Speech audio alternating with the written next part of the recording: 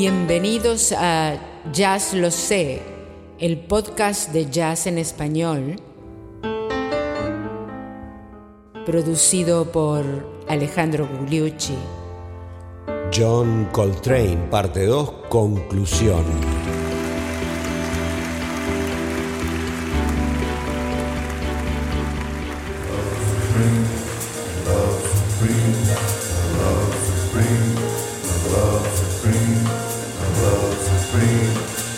Pero ¿qué tal, amigos? Bienvenidos al episodio 63 de Jazz Lo Sé, tu podcast de jazz en español. Y en el episodio anterior comenzamos a trazar la semblanza del gran saxofonista tenor negro John Coltrane y su rol en la vanguardia del jazz de los años 60 y su década, la década Coltrane, básicamente entre el año 1956-57 y el año 1967, donde murió.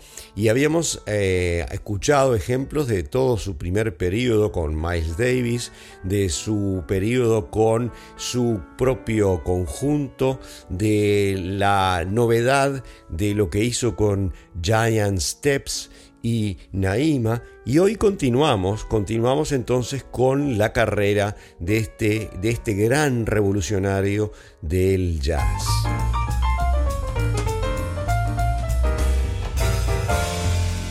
Hubo un crítico que dijo una vez que la única cosa que se podía esperar y que se debería esperar de John Coltrane es lo inesperado, y eso define básicamente todas las etapas de la carrera de Coltrane. ¿Se acuerdan que habíamos hablado de los sheets of sound, de las hojas de sonido, que era una técnica que había perfeccionado Coltrane, que tenía una importancia rítmica también, porque como no había una definición de negras corcheas, semicorcheas, fusas y semifusas, de alguna manera era como un flujo, entonces la sesión rítmica se tenía que adaptar a eso, y de ahí surge ese pulso impresionante de la maestría de Elvin Jones en la batería y de el gran McCoy Tyner en el piano, con su famoso cuarteto que duró esos 3 o 4 años, maravilloso cuarteto que era la vanguardia del jazz moderno, por supuesto. Pero además de las hojas de sonido, las dejó enseguida, las podía volver a hacer, pero empezó a buscar otras maneras melódicas de tocar, y por un lado, y por el otro lado se adentraba en el campo más difícil y con menos seguidores de lo que es el jazz atonal, o sea, sin acordes de base o sin ningún acorde de base específico, y el free jazz. Pero antes de llegar a esa etapa, vamos a escuchar algunas de esas composiciones, o mejor, reelaboraciones de otras composiciones de John Coltrane. Empezamos por Greensleeves.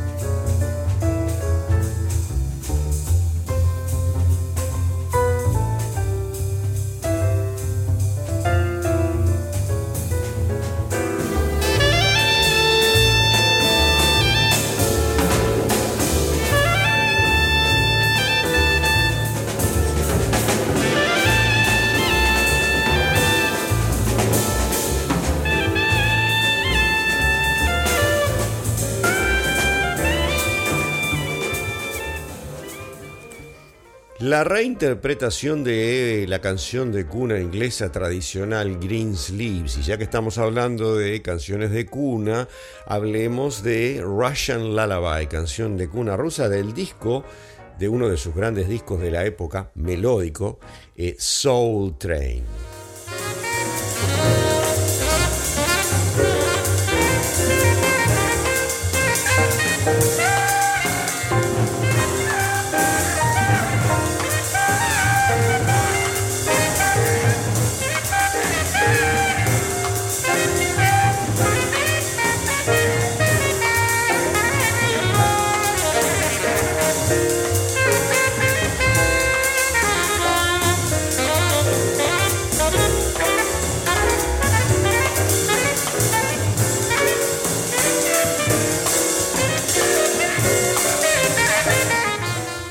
Algunos críticos dijeron que John Coltrane tocaba el saxo tenor como si lo quisiera hacer explotar, como se habrá empezado a notar en esta grabación, y vamos a verlo aún en una forma mucho más patente en grabaciones futuras. Ahora escuchemos Soul Eyes.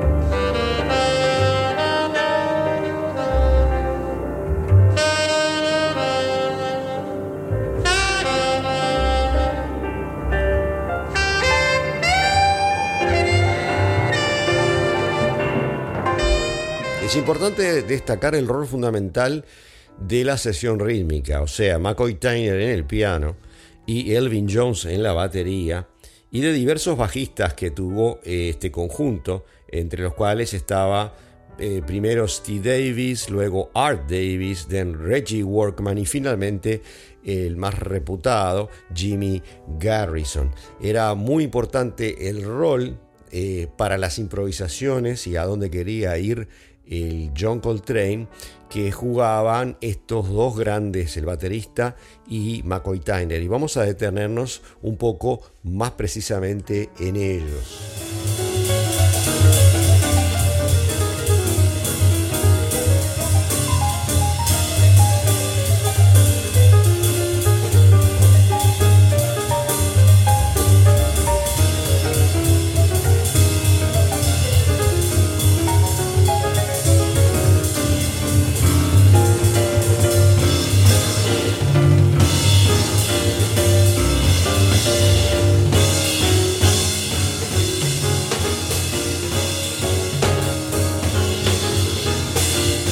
Afro Blue, una composición tocada en este caso en Birdland para mostrar la interacción entre McCoy Tyner en el piano y Elvin Jones, uno de los más grandes bateristas de todas las épocas, que eran el acompañamiento ideal para lo que quería hacer el gran John Coltrane. Escuchemos con más detenimiento a Elvin Jones ahora.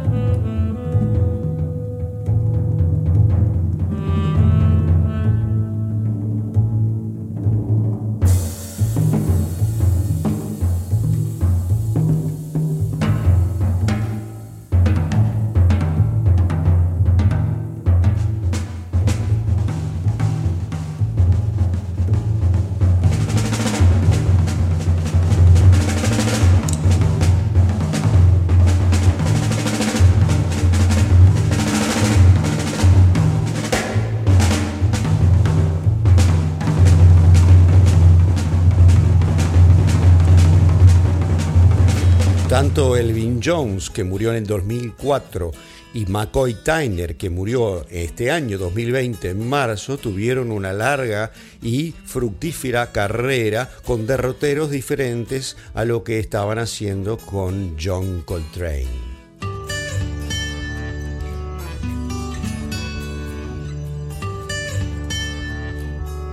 Hay que recordar que lamentablemente, como algunos otros, John Coltrane tenía un grave problema de adicción a las drogas, particularmente la heroína, y que en virtud de lo cual una vez tuvo que dejar el conjunto de Miles Davis para después volver. Además, eso y el alcohol probablemente lo llevaron a la muerte. Murió a los 41 años en el 67 de resultado de una cirrosis hepática, probablemente por la combinación de una hepatitis C por las inyecciones, digo yo, y el alcohol. En paralelo, se puede decir que, digamos, en estos años 64 o 65, posiblemente a raíz de un síndrome de abstinencia y la recuperación del mismo, se vuelve místico y se dedica a componer obras de devoción, prácticamente por el resto de su corta vida. Se pone a leer material de religiones orientales, de budismo, de hinduismo, y y se dedica a la composición de obras como por ejemplo A Love Supreme, un amor supremo, que es con lo cual empezamos este episodio. A love supreme, a love supreme, supreme, supreme. Que es una larga obra de devoción con una composición modal, con diferentes partes. Vamos a escuchar algunos fragmentos de alguna de ellas, son 40 minutos de una gran cantidad de solos modales y algunos cantos como el de A Love Supreme.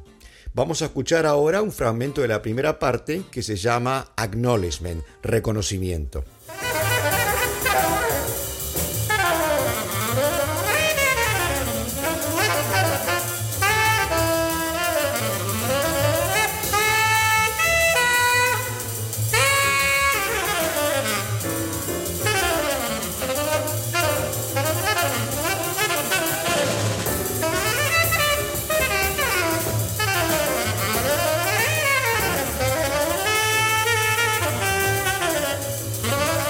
Ya estamos en el año 1964 y este álbum es considerado la culminación de todo lo que estaba haciendo durante estos 2 años anteriores, entre el 62 y 64, John Coltrane.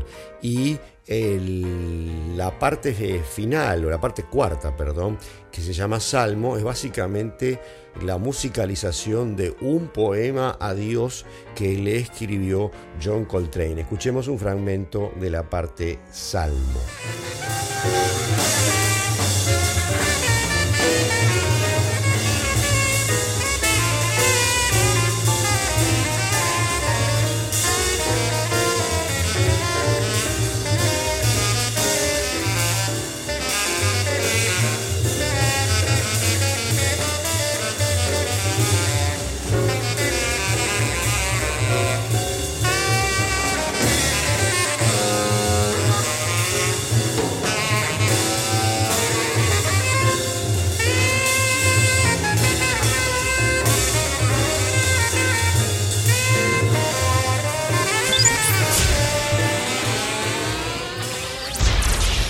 Llegó la hora de los chismes y anécdotas de jazz. Y tenemos 2 hoy. La primera tiene que ver otra vez con la longitud de los solos de John Coltrane. Dice Jimmy Cobb, uno de sus bateristas, un gran baterista, que estaban tocando una vez en Chicago, en el Sutherland, y John Coltrane estaba por terminar uno de sus famosos solos de 30 minutos. Y el pobre tipo, el baterista, tratando de mantener el pulso durante todo ese tiempo, estaba tan cansado que se le escapó uno de los palillos de la batería de la mano y salió volando, le pasó raspando, le pasó casi por la cabeza a John Coltrane. Cuando terminó de tocar Coltrane y salieron, el baterista le pidió perdón, le dijo: discúlpame, estaba tan cansado que se me escapó el palillo. Dice, y Coltrane le dijo: yo pensaba que finalmente me habías tirado un palillo por la cabeza para que parara de tocar. Y el segundo cuento es del gran saxofonista tenor argentino, el Gato Barbieri, que se inspiró mucho en Charlie Parker primero y en Coltrane después, y que desarrolló un sonido áspero, rasposo, ¿verdad? Que después se dedicó un poco a la fusión, al soul, ya muerto hace unos cuantos años. El Gato Barbieri le regaló a Coltrane un estuche de saxo tenor. Se lo mandó a través de un amigo que trabajaba en una compañía aérea y le llegó a Coltrane con una nota del Gato Barbieri y de su mujer, Michelle, que decía: de un admirador en Buenos Aires. Era un estuche lujoso con las letras Train, por el diminutivo de Coltrane, en oro, todo forrado de terciopelo verde, una hermosura. Y resulta que varios años después, estando tocando Coltrane en Milán y estando la mujer de El Gato y el Gato Barbieri en Milán, lo van a ver. Y lo van a ver y van al camarín a saludarlo. Y de repente, ustedes son de Buenos Aires, le dice Coltrane. Hay alguien de Buenos Aires que me mandó este estuche. Entonces el Gato Barbieri le dijo: bueno, en realidad tengo que confesar que te lo mandé yo. Entonces Coltrane, con una cara seria, pero con una sonrisa le dijo: ¿y por casualidad no tendrás otro para el saxo soprano?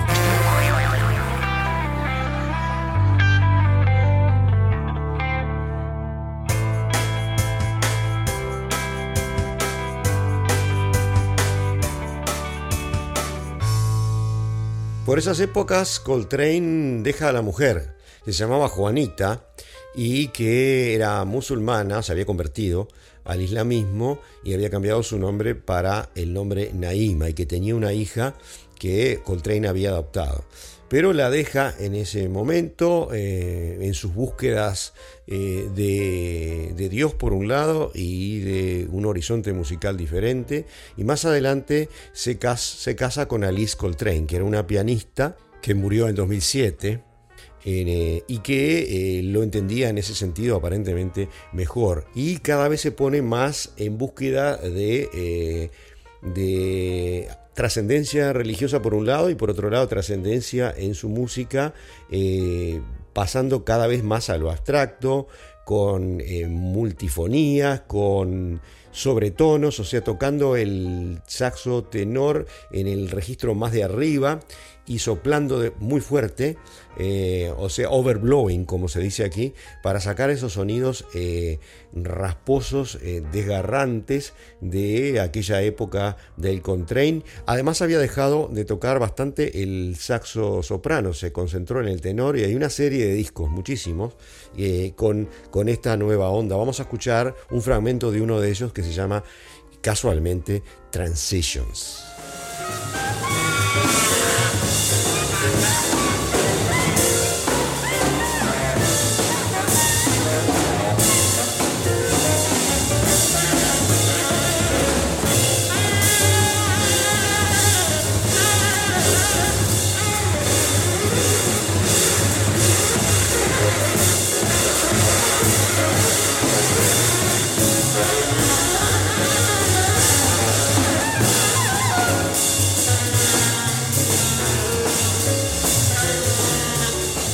Y en esa época Coltrane empieza a invitar a las grabaciones a un grupo de aproximadamente 10 músicos y trae gente del free jazz, en particular a Pharoah Sanders, que si bien Coltrane utilizaba eso que acabamos de escuchar ocasionalmente en una frase, Pharoah Sanders soplaba el saxo como si lo fuera a romper y en el registro altísimo del instrumento todo el tiempo.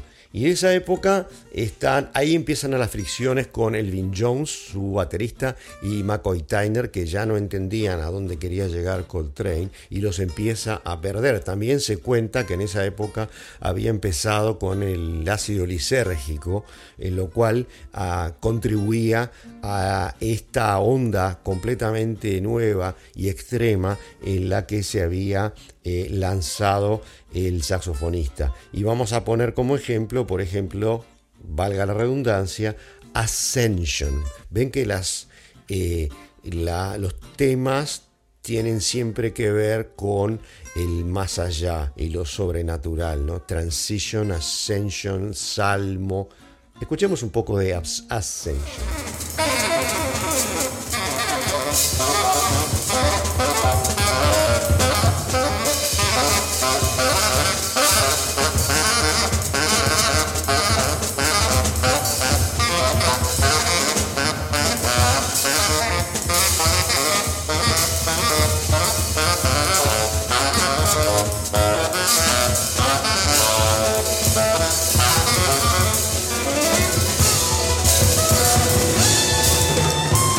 Entre otras cosas, en esos momentos, el Coltrane, de la misma manera que Ornette Coleman había grabado a 2 cuartetos al mismo tiempo en sus discos de free jazz, trae un segundo baterista al conjunto, y ahí eso aumenta las desavenencias con el gran Elvin Jones.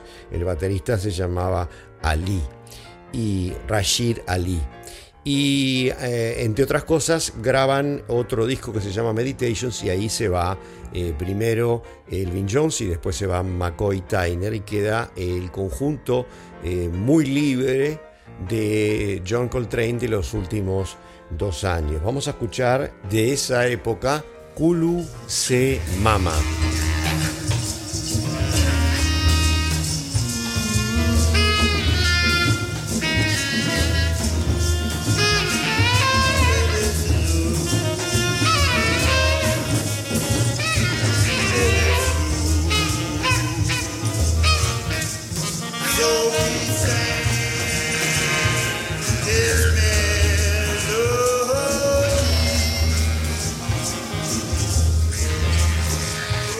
John Coltrane tiene varios hijos con Alice Coltrane, la arpista y pianista con la que se había casado por segunda vez, uno de los cuales es Ravi Coltrane, que está vivo y anda por aquí produciéndose y tocando en conciertos.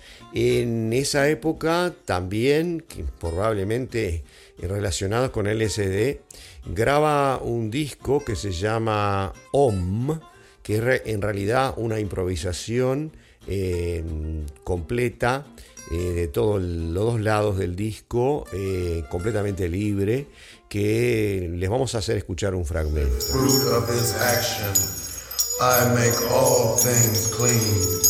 I am Om.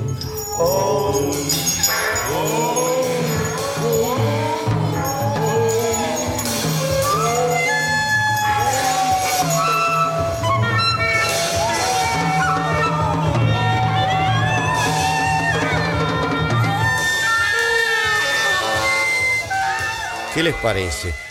Esto se grabó al final del año 65, en el momento que Coltrane estaba con LSD por un lado y además estaba leyendo muchísimo sobre las religiones hindúes, en realidad lo que estaban recitando al comienzo de este tema, y después son 29 minutos de improvisaciones como las que acabamos de ver en unos segundos, es un verso del capítulo 9 del Bhagavad Gita de los hindúes. Aparentemente Coltrane lo escuchó luego y les prohibió que lo sacaran, pero una vez que murió en el 67, este disco salió como un disco comercial. A mí me gustaría trazar el paralelismo con John Lennon, que también había leído el libro tibetano de los muertos, como lo hizo Coltrane, y para que ustedes vean la diferencia entre lo que crearon estos dos grandes de la música. Lo que creó John Lennon es Tomorrow Never Knows, sin saber del disco Om, obviamente, de Coltrane, y Tomorrow Never Knows se grabó 4 o 5 meses después de la grabación secreta de Om.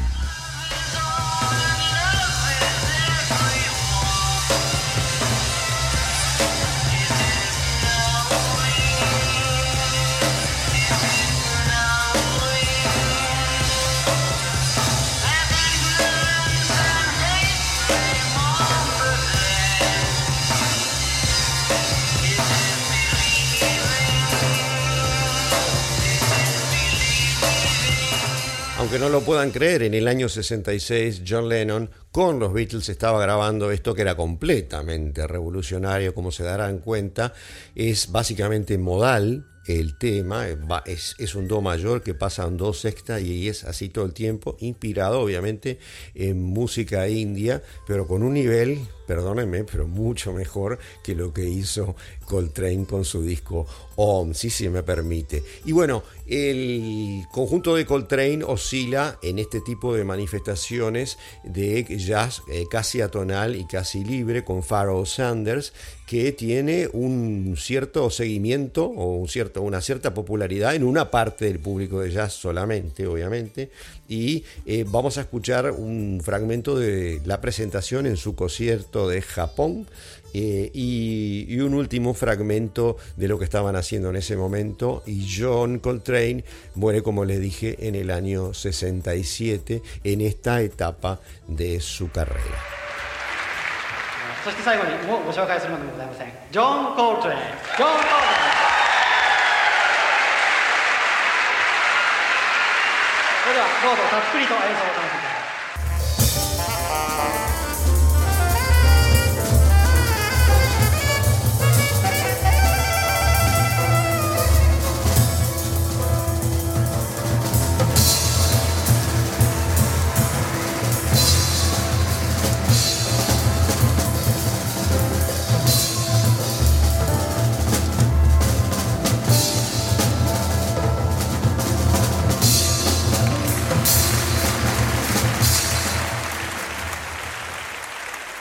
Como vamos a ver más adelante, la historia del jazz contemporáneo de lo que estaba en la avant-garde del jazz contemporáneo desde los años 60, es dominada por estas dos grandes figuras, John Coltrane, que acabamos de ver hoy, y por el otro lado Ornette Coleman, que vamos a ver con el free jazz un poquito más adelante, y los seguidores de cada uno de ellos. Por ejemplo, en los 70, la figura dominante a la que todo el mundo aspiraba o miraba para ver por dónde venía el camino del jazz era Coltrane. En los 80 se pasó más que nada a admirar más a Ornette Coleman, y así se va elaborando en cada una de las generaciones a quien se toma como el gran referente.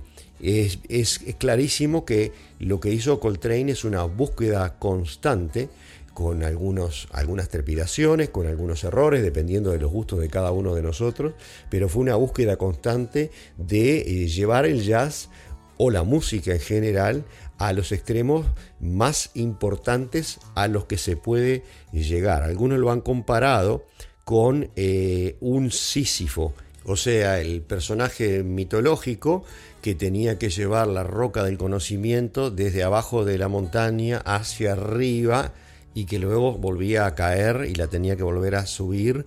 Esa fue más o menos una manera gráfica, metafórica, de describir la titánica tarea de Coltrane con la música, que lo llevó al agotamiento, y en el 66 se cuenta que tenía que tener varios periodos de descanso porque se agotaba con lo que estaba haciendo musicalmente y espiritualmente en su caso.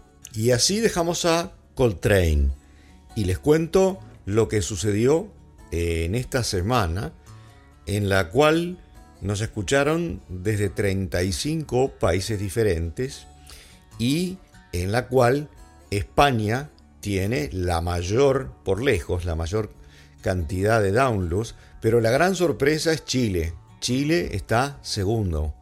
Muchísimas gracias a los amigos chilenos que en las semanas pasadas vienen aumentando la audiencia, seguramente porque algunos están comentando con sus amigos, que es lo que les pido a todos. Sigue México y Argentina prácticamente empatados, luego está Colombia y mucho más atrás está Estados Unidos, Uruguay, Perú, Ecuador y Costa Rica en los primeros 10. A todos muchísimas gracias por escucharnos. Y así, amigos, estamos llegando al término del episodio 63 de Jazz Lo Sé, que es tu podcast de jazz en español, y el segundo episodio de la carrera impresionante de el gran John Coltrane. Si me acompañan en el episodio siguiente, en el episodio 64, y antes de llegar a Ornette Coleman y el free jazz,